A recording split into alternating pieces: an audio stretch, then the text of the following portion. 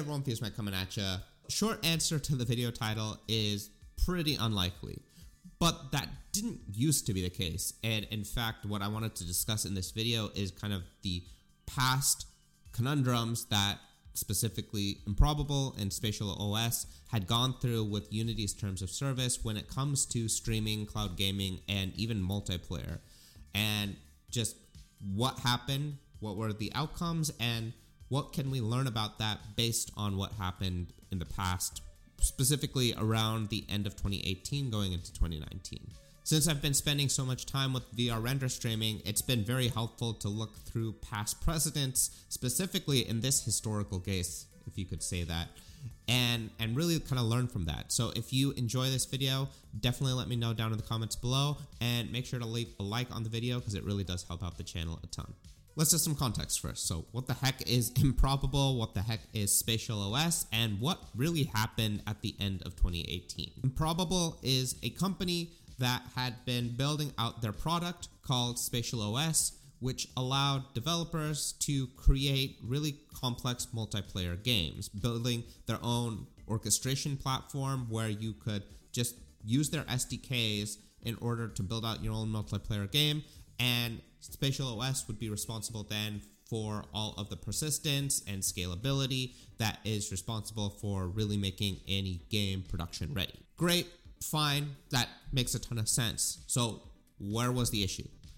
The issue was in end of 2018, going into 2019, Unity updated their terms of service around streaming and cloud gaming because that was starting to become a trend that they noticed a lot of Unity developers were potentially building applications for, and I think someone somewhere along the chain got the idea that they really wanted to create their own licensing terms specific to cloud gaming that wouldn't be related at all to the traditional route of creating a standalone application that someone can download. As such, they specifically tweaked their section 2.4 of their terms of service around the fact that you had to create a special commercial terms with Unity if you wanted to support any form of streaming.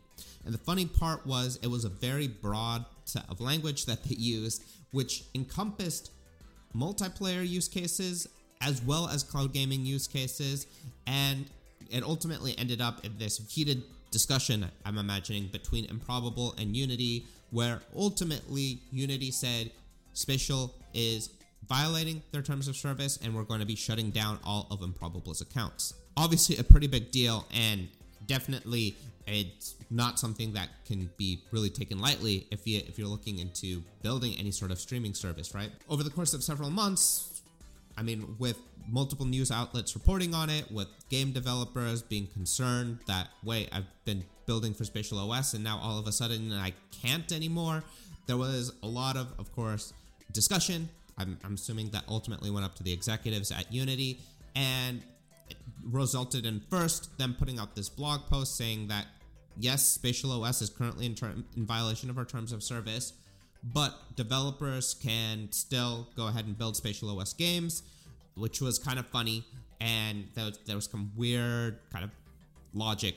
I'll go ahead and link to that blog post where Unity describes their stance on the matter, and then similarly I'll go ahead and link to Improbable's blog post on the matter of why they felt that it was unjust, unfair, etc., because I think it's really important to get both sides of the story here. The next step there was Unity then ultimately walked back their terms of service quite substantially from the cloud gaming restrictions that they had before to just a very broad third-party liability disclaimer within their terms of service.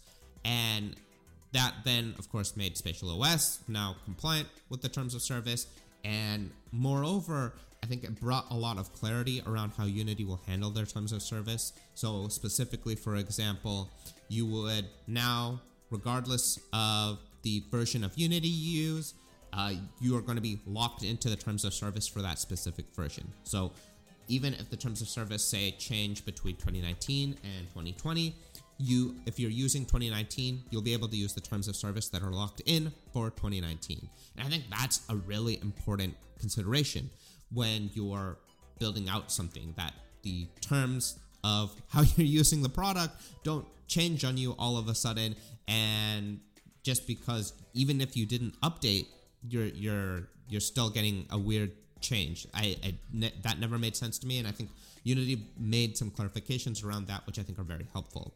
So when we look at the terms of service today, again, like I mentioned earlier, it's just a very broad third-party disclaimer that if you're using third-party services, that's Unity is not liable for anything that might happen with that. And they've removed most of the cloud gaming streaming conditions around using Unity on a server, and that ultimately means today that if you choose to use Unity for VR render streaming, if you choose to use it for Unity render streaming, if you choose to use it for WebRTC, it really doesn't matter. The important part is that today you're allowed to do that.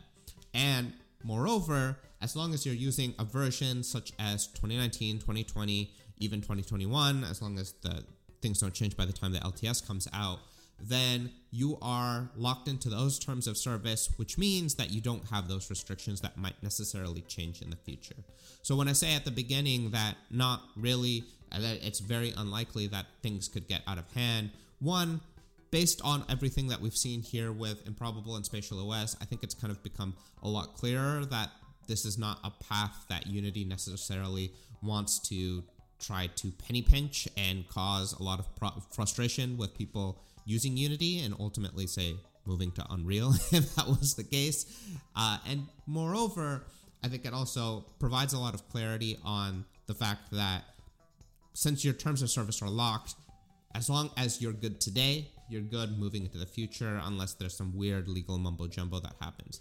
But I think that at least provides the stability and framework to say that, great, everything that we're doing around CloudXR, VR render streaming, even cloud gaming is viable from a commercial standpoint, and I think that's very, very, very important. Hopefully that made sense. I know we kind of went through a broad history there, but I think it's really important to understand that history to really kind of make decisions on how you want to build out products and features moving into the future. If you do have questions, again, would love to hear those down in the comments below and have those discussions, because I think this is a really, really interesting topic.